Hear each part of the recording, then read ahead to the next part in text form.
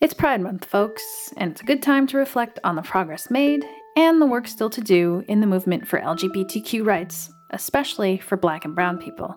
Music, no doubt, plays a huge role in the ongoing struggle, and in this episode, we're going to meet the founder of a new organization in the town called Oakland Black Pride and explore their personal queer journey in 5 songs.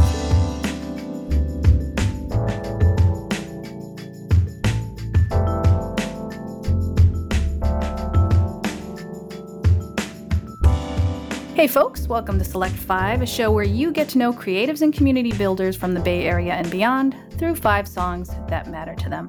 I'm your host, Pam Torno, and my guest selector is someone for whom creativity and community building are fundamental and often intersect. Joining me now is Olewa Austin, an Oakland entrepreneur who's dedicated their career to improving the lives of Black people, youth, and LGBTQ communities. Olewa is the founder of Tribe Oakland, which is a performing arts incubator. They're also the founder and CEO of Oakland Black Pride, a new nonprofit that's committed to addressing the systemic inequities faced by Black people who claim LGBTQ identity. Olewa is also a self-professed music nerd, and it's awesome to have them on the show. Olewa, welcome. Thank you, Pam. Wow, what an introduction. That was awesome. Oh, glad you liked it. Okay, so let's actually start with Oakland Black Pride, because that's your newest endeavor. So tell us what this organization is all about and what you hope to accomplish. Wow, right. Yeah. Oakland Black Pride, newly incorporated nonprofit, my baby. So, we live at this really interesting intersection. There's an intersection of Blackness and queerness. And, Oakland Black Pride was formed based on my own needs, right? And so, we were faced with a pandemic, and like everyone else in the country, we were shut in. Resources were sort of locked down, and folks were, sheltered in place, either by themselves or with people, that they had no choice to be sheltered in place with. And a lot of the needs of myself and my immediate community became exacerbated. And we were like, you know, how do we fare through this, and still get the camaraderie, the support, and the solidarity, and the joy, and things like that we need from our own community. And it was tough, like it was for everyone, but it was extremely tough for us because it was already tough, in a non-pandemic world. And so I started, just researching the history of what pride is, and it was all about community, and it was all about taking care of one another, and being in support of one another, and I said, hey, why don't we have that? Why not do that? And I started building programming around something that already existed, and my goal at the time was just to give it back to the people, right? Because it started, for the people and with the people. And it sort of turned into something that looks a little different or a lot different, if we're being honest. And I wanted to bring it back. I wanted to bring it back full circle to the folks that started it. And thus I started Oakland Black Pride. This was an organization that you were going to start regardless of the pandemic. Yeah, absolutely. Can you give us some examples of exactly what kind of things, what kind of services, and how did you gather community as people were locked down? Yeah, that was tough because, we're all about like being in the face of someone when we're trying to build community, right? And being on lockdown and not having that immediate access was very, very hard. And so, like a lot of the folks, we switched to the digital world, right? We switched to the virtual world. And we kind of, it became more intentional actually, and it forced us to really just think about how we engage our community, and so we got really strategic about it. And like literally, I was having this conversation with someone 2 days ago. We looked to nature as our resolve, and so we began sort of holding classroom and court in nature and asking folks, who felt comfortable enough to come on out. And from that, we started building, just a trust circle, if that makes sense. And we switched a lot of our stuff online, and Twitch became a thing, and Zoom became a thing, and we sort of leveled up in that sense. And it's been working. And what it did for us, Pam, it actually, democratized sort of who get to see our message, who got to hear our message, right? Because when we switched to a virtual platform, everybody gets to see it now. It's not just those folks who are brave enough to come out of the shadows. It's everybody. And so in a remarkable sense, something really cool has happened, and we are growing really fast. And so, yeah, so I call the pandemic, in 2020, a really gross ass gift in that sense of, how it kind of, catapulted us into this thing, and then, but from it, grew this beautiful work that I really feel passionate and proud of in this moment. So, yeah. And so now that things are kind of opening back up again, people are getting vaccinated. You're starting to climb a little bit out of the virtual world, I assume. So is that better? You're still kind of keeping all of these methods of gathering community, whether it's remote Yeah. or in person? Absolutely, absolutely, and that the thought behind that was we want to keep the same energy, right? And we want to also maximize inclusivity, and so to just be thoughtful of those that who aren't necessarily maybe vaccinated or have, maybe that's not their belief system, and they still want to participate in the stuff that we have to offer. But yeah, things are opening up, and we are planning things, outside and outdoors. But also, our community safety is our number one priority, right? First and foremost, and so we are being very mindful to that. Well, it's good to know you're out there still doing the work. And I think part of the work is a little self-reflection. And with that in mind, Ole was selected 5 songs that help them discover and accept their own queerness. And the first one on the list is a stone cold classic.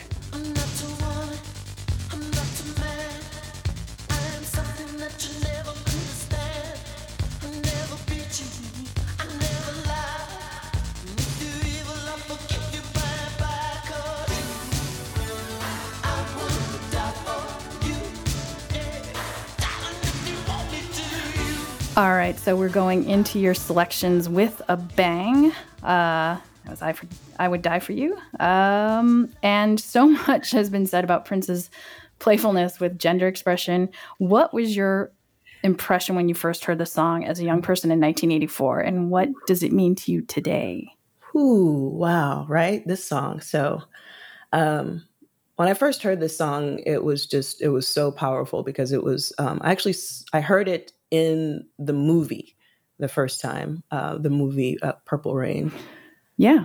And we'd gone to the theater, my brother, his girlfriend, and I remember being upset and not wanting to go to the theater. It had something to do with not wanting to leave. Like had something happening with my mom. I was like, we were in a spat and I was kind of wanting to hang around for that. And then I also wanted to go to the movies the next day with my friends and not with my brother because, he was just going to be all kissy with his girlfriend or whatever. So I was fussy and we had a van. And I remember riding to the theater. We actually went to the drive-in. So I already knew, my brother wasn't going to be about the movie. And we were going to the drive-in. And so I sat facing the back of the van the whole time. And I remember when the movie started, trying to not be present for it, and then being sucked into the movie. Of course, Purple Rain and Prince. And I think at the time that was as much of Prince in one dose that you've got, right? Because we didn't have our phones that we could look at, videos of and laptops and stuff to stream music and have, you didn't have access to the celebrities and such that you have now. And so Prince on screen for 90 minutes to however long was, we're like, whoa, that's a lot of Prince, right? And so I was just there for that whole journey. And, but really also still feeling, kind of pissed at my mom, right? And so, I was going through the whole emotions that he was going through, and so when he came out and sang that song, it was a song he sang after Purple Rain, which was the very emotional, crying, waving the hands, and then he stomped through the halls. Yeah, not to spoil it for anyone, but it's towards the end of the movie. Yeah. He stomps through the halls because he's he thinks he's defeated, and he's fussy about it. And then he hears the crowd, and so he's and the girl from the bar comes in, and he hears the crowd, and he kind of straightens up a little bit. He puffs his chest out a little bit. He's feeling better. He hears that, he hears that acceptance, and he hears that he's, whatever it was that he just poured out on stage, they received it, right? And you could see that triumph in him as he, prances back in his Prince way to the stage, and that's the song he came back with. What? I would die for you. The first few lines are just incredible. I'm not your woman. I'm not your man. I'm something that you will never understand. Like, what? Like, who? Mm-hmm. You know? And so I felt every piece of that, just his triumph. And then also that whole I would die for you, that to me, it was more like people were like, oh, androgyny. It was more about his like recognizing the God in himself. And so I, in that moment, sort of Hmm. reconciled the what I was going through with my mom was pretty serious. So I sort of reconciled that. And that song literally pushed me through that funk, right? That thing. And I actually started listening and started hearing what he was saying, right? Sort of in the I'm not, I'm something, I'm just, you're like, wait, what? Who says this? Yeah. And so a lot of talk was, about he's bisexual, he's this, he's that. I was like, if you really think about it, though, he's telling you he's not woman or man.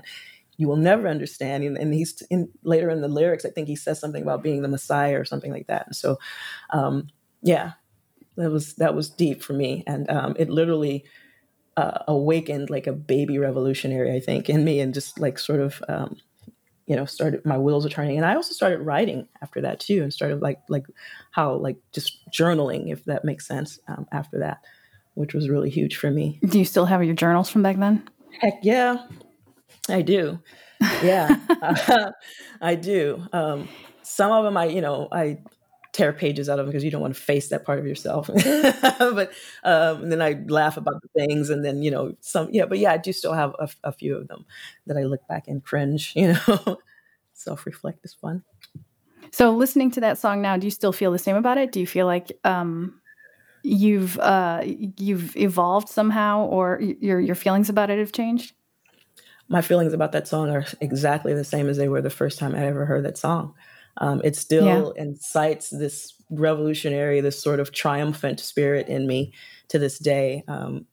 I still feel warm. I see his face on the stage with that little coy, like I've won look in his eyes, and the folks that he's resonating with in the crowd, and the girl, I believe, was Apollonia, right, in the movie. He locks eyes with her, Mm-hmm. and she's like, "I see you, boo." So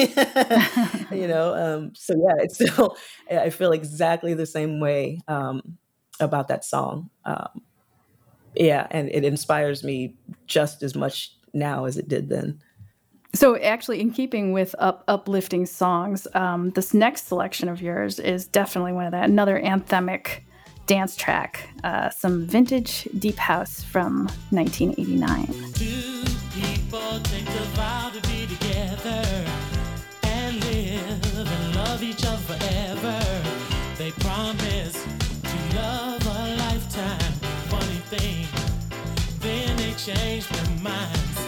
They both go their separate ways. And love is just a memory, but a young heart doesn't stay sad long. Another love so comes along. That's the way love is. All right, That's the Way Love Is by Ten City, from their debut, 1989. Album's Foundation. What is going on in your mind when you hear the song, Alewa? So, okay, this was a whole wow. So this, I think, this first, it introduced me to house music, right?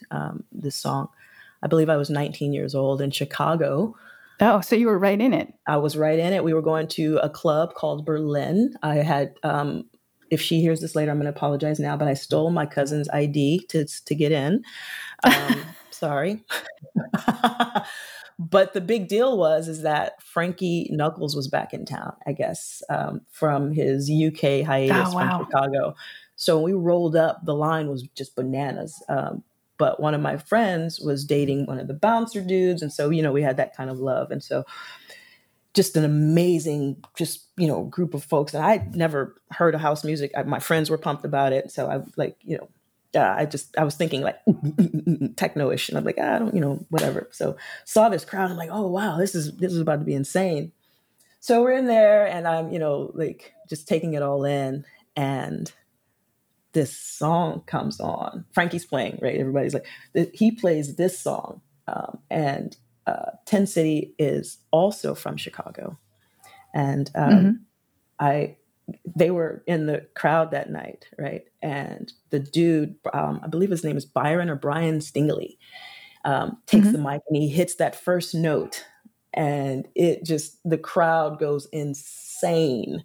And if you've heard him sing, he's got this Sylvester-esque voice, and so oh yeah, very much so. And then it just starts going, and I was like, "What in the world is this sound?" It has this two things I love. I love dance music, and I love gospel music, and it meshed the two, and I couldn't believe it. I was like, "What?" So I've got this whole house experience being introduced to like one of the greatest house music professionals to date, Frankie Knuckles, this song, and then the dance floor got gay real quick, and I was like, I was like, I found my people.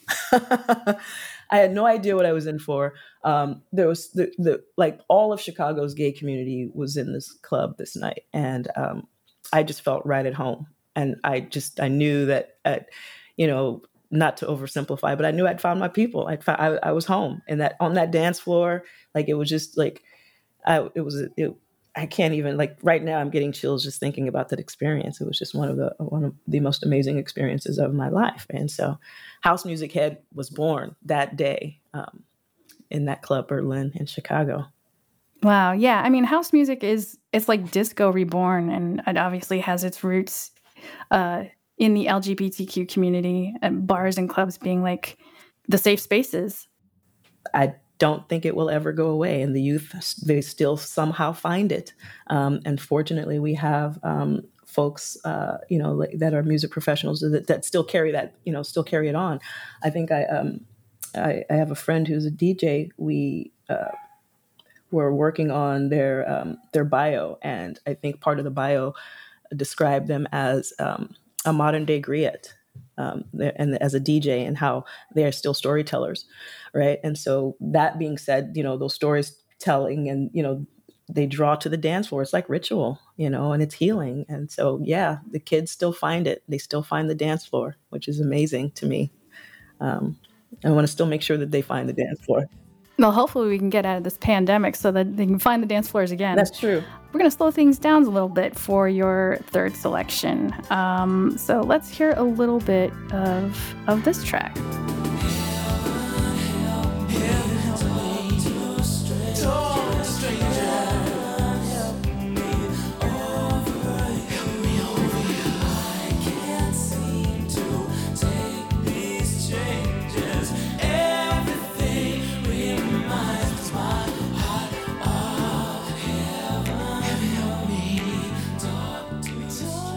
All right, that was Heaven Help Me by Dion Estes. And you might recognize the backup voice on that. That's George Michael. Dion Estes was the bassist for Wham for a long time, and for George Michael solo for a little bit. This song is from 1989, from his first and only album called Spell. What does this song mean to you? This song, so it was one of my favorite songs actually when it came out, and I would play it all the time. It was shocked to me that it was Dion Estes, right? Because it sounds every bit of George Michael's. It sounds just like George Michael, yeah. Just like, right. And so, I just went and bought at the time you could buy cassette singles. I think I went and bought the cassette single and was shocked that it was actually Dion Estes. But I was living with my mom at the time. And so the song doesn't have, it takes significance a little later when I would play it all the time and living with my mom. And so fast forward to 98, I believe it was 99, when George Michael's comes out of the closet. He comes out as gay. And my mom reminded me, she said, "Remember when you used to play that song all the time?" I was like, "Yeah, I still love that song." And she said something like, we talked about him coming out as gay. And she said that she didn't like him anymore. And I thought that was strange, especially for my mom. Oh, wow. And I was wondering, like, why she said, like, hindsight, like, did she say it to see my reaction or what? Like, and so I challenged her in that moment. And I think it was. So had you come out to your mom at that point? Mm-mm. I hadn't. Right. And so that's, I sat with that. And so I think, my challenge, I said, would you rather him live a lie than to be truthful in who he is? And what does that have to do with his music that love? Like how, so, that duality, like why can't he be gay and, right. So for her to say that she didn't like him anymore because he was, I wanted to understand more about why she said that. And so she sat, and I appreciate her response. She said, I guess you're right. I didn't think of it that way. And I'm like, okay, well, that's I won that round, right? But it was just interesting for me that she would say that, and it got me to thinking about like how people, treat things that they don't participate in, right? Like how, if up is right, then down is wrong, right? Like how, people have to like things that don't. If it doesn't look like you or, or something that you don't participate in, like it's how we treat that thing that really baffles me, right? Like, do you have to make war with it? Do you have to tear it down and treat it like shit because you don't agree with it? And so that is what that song meant to me. And it just sort of woke up that, nothing is wrong in this world, really. It's just our perception of the thing that we have to deal with. And so that is, I went on my little Buddhist kick, if you will, or my deeper awakening within sort of journey because of that. And also started, sort of evaluating my relationship and navigating my relationship differently with my mom too. And not not in a I'm not pleased with you sort of way, but just in a I think I became a lot more unapologetic in how I moved around her, and a lot less from that moment. Yeah. And I think it was probably because I did win that challenge because I was proud of myself for even saying, what does that even mean, Mom? And then also proud of myself for, you got a little braver. Absolutely. Yep. Yeah. So that song had a pretty deep impact after it came out, after its release. Okay, so now we're going to talk about another artist whose sexuality was also a topic of scrutiny back in the day when things were a little different. Let's take a listen.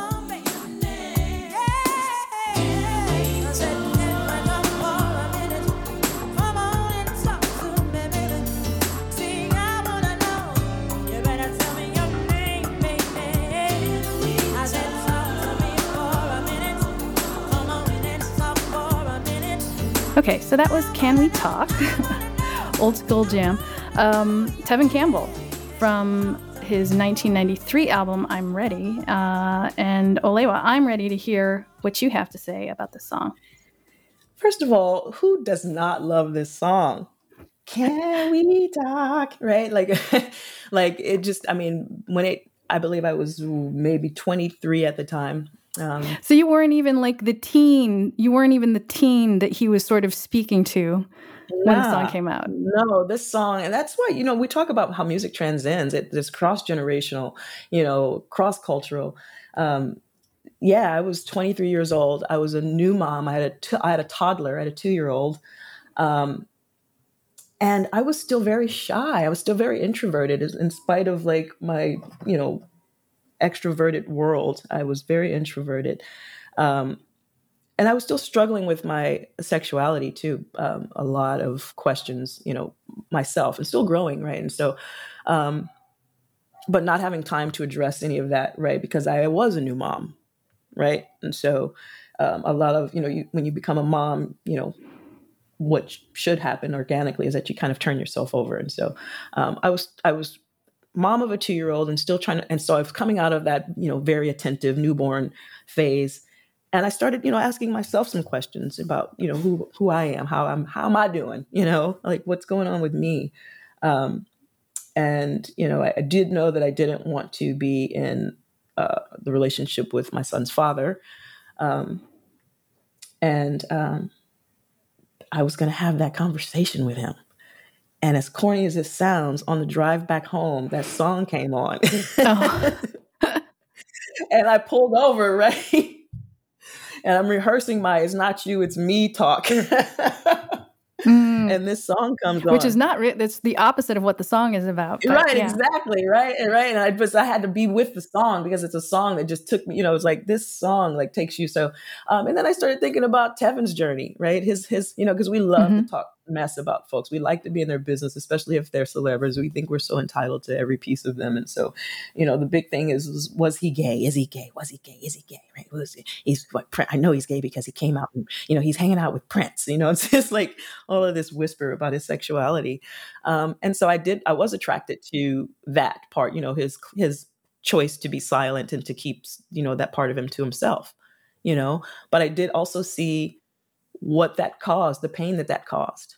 Right. And in keeping that secret, and here I was driving to this destination to sort of relieve myself of that same kind of pain, if that makes sense, Yeah. I mean, it was a secret, but he also, he had revealed in an interview that he was, not gay, but he liked to try different things sexually. Right. And this was what, 2000, it was early 2000s. And it kind of, his career took a hit because of that. And, I'm just thinking like, if it happened today, I don't think it would have happened that way. Nobody would care. Yeah. I think part of the way it took a hit is because how he was so,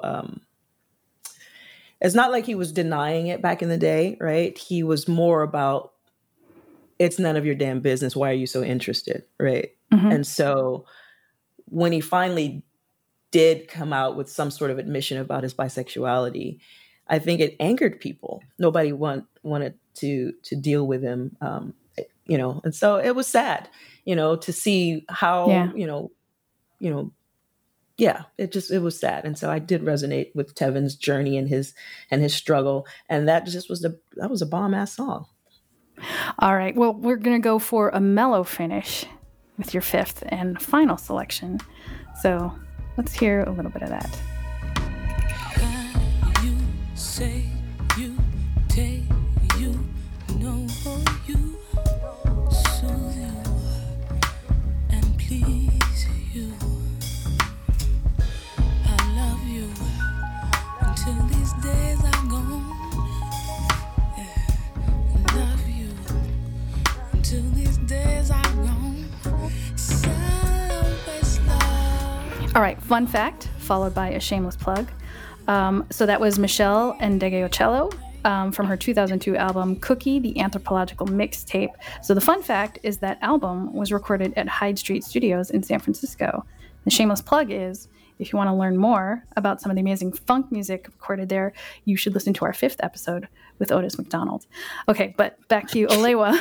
Talk to us about the song and how you're feeling about Meshell Ndegeocello. Criterion. She was my hero. I loved Meshell, her musical honesty, just how she, I think I used the word earlier on, how I, after some conversations with my mom, how my relationship became more unapologetic with her. I felt like Meshell embodied that, right? Like if unapologetic was a person, it'd be Meshell. And that was from the beginning. That was from like her music, just, Dreadlock, what was the first album? It was just amazing music. And Plantation writing. Lullabies? Plantation Lullabies, yeah. It was also funny too, because I remember hearing that song and seeing the cover of it. And I was my friend Angela, my very dear friend Angela, who sits on my board of directors. I said, "Oh, I think Meshell might be gay." I again wasn't out at the time. This was for the first album, but my friend says, "Do you think that makes a difference, in how people receive her?" And I was like, "I think it kind of does to some people." I was like, "But I don't care." And then fast forward to this appreciation of this person and their sexuality and just being an amazing songwriter. I actually was just driving in a car, and this, first of all, the album, the name of it, the Anthropological Mixtape, I didn't understand it, and I was like, "Oh, what does this mean?" Like, so I had a CD player at the time in my car, and I was driving from Arizona to California, and and I just let it roll the whole time. And just for me, the song it's so mellow, it's kind of deep, and then but it's melodic, it's instrumental. It's warm, it's jazzy. It sounds like she's Yeah. playing I'm assuming that's her playing bass, and it sounds Yes. like an upright bass. Right. Like it's not, it just, right. It's so whole and full, but yet so simple. Right. It's so like, there's not a lot of, a lot of production, and it's not just, but it just, so she slows it down. She's not, and I started thinking about like how she's thrived and how she, because it's a beautiful body of music, the whole CD, the whole album. And I started thinking about that past moment when Plantation Lullabies came out, and how she's thrived and how she's still here doing her thing, and has never really given to any of that whole, are you gay? What does she know? Oh, she's like, I'm who the hell I am, right? And y'all gonna buy my music because it's dope, and I dig her for that, and I really wanted to walk in that same type of truth. And, that was very inspiring for me. And I think I started at that time thinking of ways on how to be less of a people pleaser, but still be a person of the people. And that's kind of tough to do, especially I'm a Cancer. And, we are very empathetic. And I'm very, people say we're emotional, and not necessarily are we emotional, but I think we absorb emotions. And so, we sort of wear them on our sleeves. And so what happens with a sponge, when you fill it full of emotion, some of that shit starts to seep out, right? If you squeeze it, it just automatically is it's all over the place. And so I think that's what that means when you say Cancers are emotional. But, I started to just sort of dissect and, inner work for me, which is like a thing. And I used music a lot of times for that, to just to kind of create that headspace for, to clear that space so that I could start to learn more about myself, and, and growth and life and death. And, I also had a kid at home too. I used to try to get away from his butt too, as much as I could, just to, to give myself time, right? And to ask myself difficult questions, to look myself in the eye. And a lot of that was done on long drives, listening to music, and Michelle was one of those ones. This song in particular was one of those ones that I also had a really cool car at the time too. So I would drive an old school Fiat Spider. It was a 1981 Fiat Spider convertible. Oh, that is a cool car. Okay. Yeah, it had the Pininfarina engine. It was so cute. And so I would drop the top and play my music really obnoxiously loud and roll through really elite neighborhoods like in the Berkeley Hills and shit. And imagine, what a world like this could be. And, there's things like that, like we do when we're young, the imaginative side. And so I never squashed the creative side of myself. Right. And so I think, fast forward to Olewa to today, what I'm doing makes perfect sense. It sort of allows me to still, live in the lane of creativity, and also in the lane of people pleaser, and community person and things. And so, yeah, it's been kind of dope. Well, we're glad who you are. And I guess we have some of this music to thank for that. Thank you so much. I've learned so much about you. So thanks for sharing your journey through these 5 songs. And before I let you go, tell us about some of the things that Oakland Black Pride has planned for Pride Month. Ooh, we've got some fun stuff planned for Pride Month. We're very excited too. Like literally, and I'm doing the happy dance right here. I'm trying to sit still. Right now, we've got a full weekend of Pride activities. And again, we're going to do some virtual engagements as well as in-person engagements this year with limited capacity. We have a couple of health and wellness panels planned for Thursday and Friday. Pride Week being, our celebration rather, will be June 24th through the 27th. So that Thursday and Friday, we'll do some health and wellness panels. We've got a couple of inclusive economic panels scheduled. We've got one that I'm really excited about that I'll be moderating called the Revolutionary Dance Floor.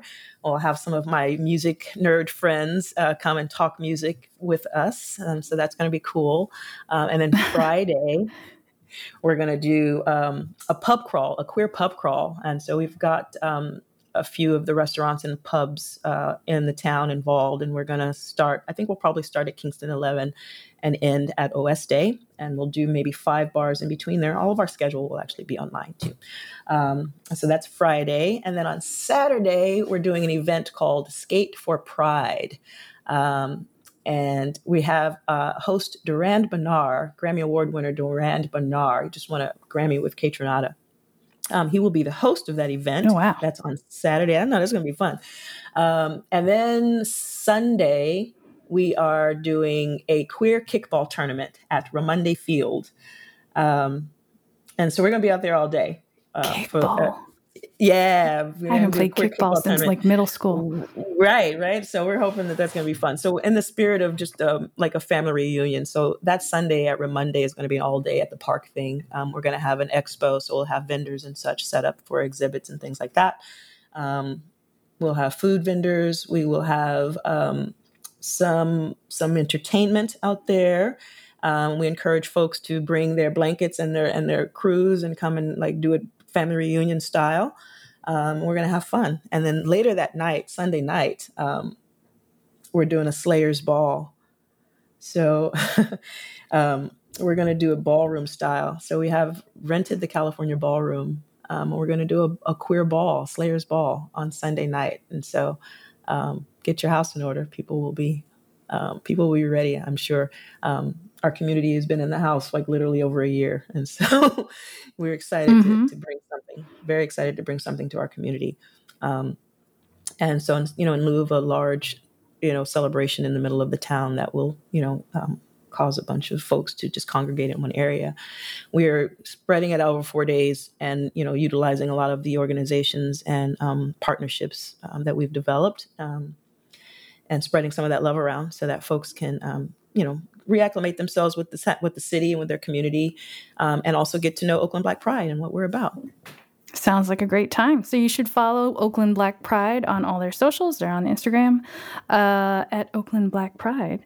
If you're feeling Olewa's vibes and want more, we have a companion playlist I put together featuring the 5 hot tracks that we talked about on this episode, plus many more.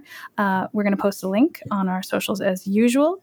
That's going to do it for now, but we wish you all a safe and joyful Pride Month, and we hope you enjoy the show because we put a lot of love into it. So shouts out to Select 5 producer Kate Sullivan, technical producer Brian Douglas, and our partners Dan and Shireen at Bar Shiru. This is Pam Torno signing off. Be good to each other, everybody.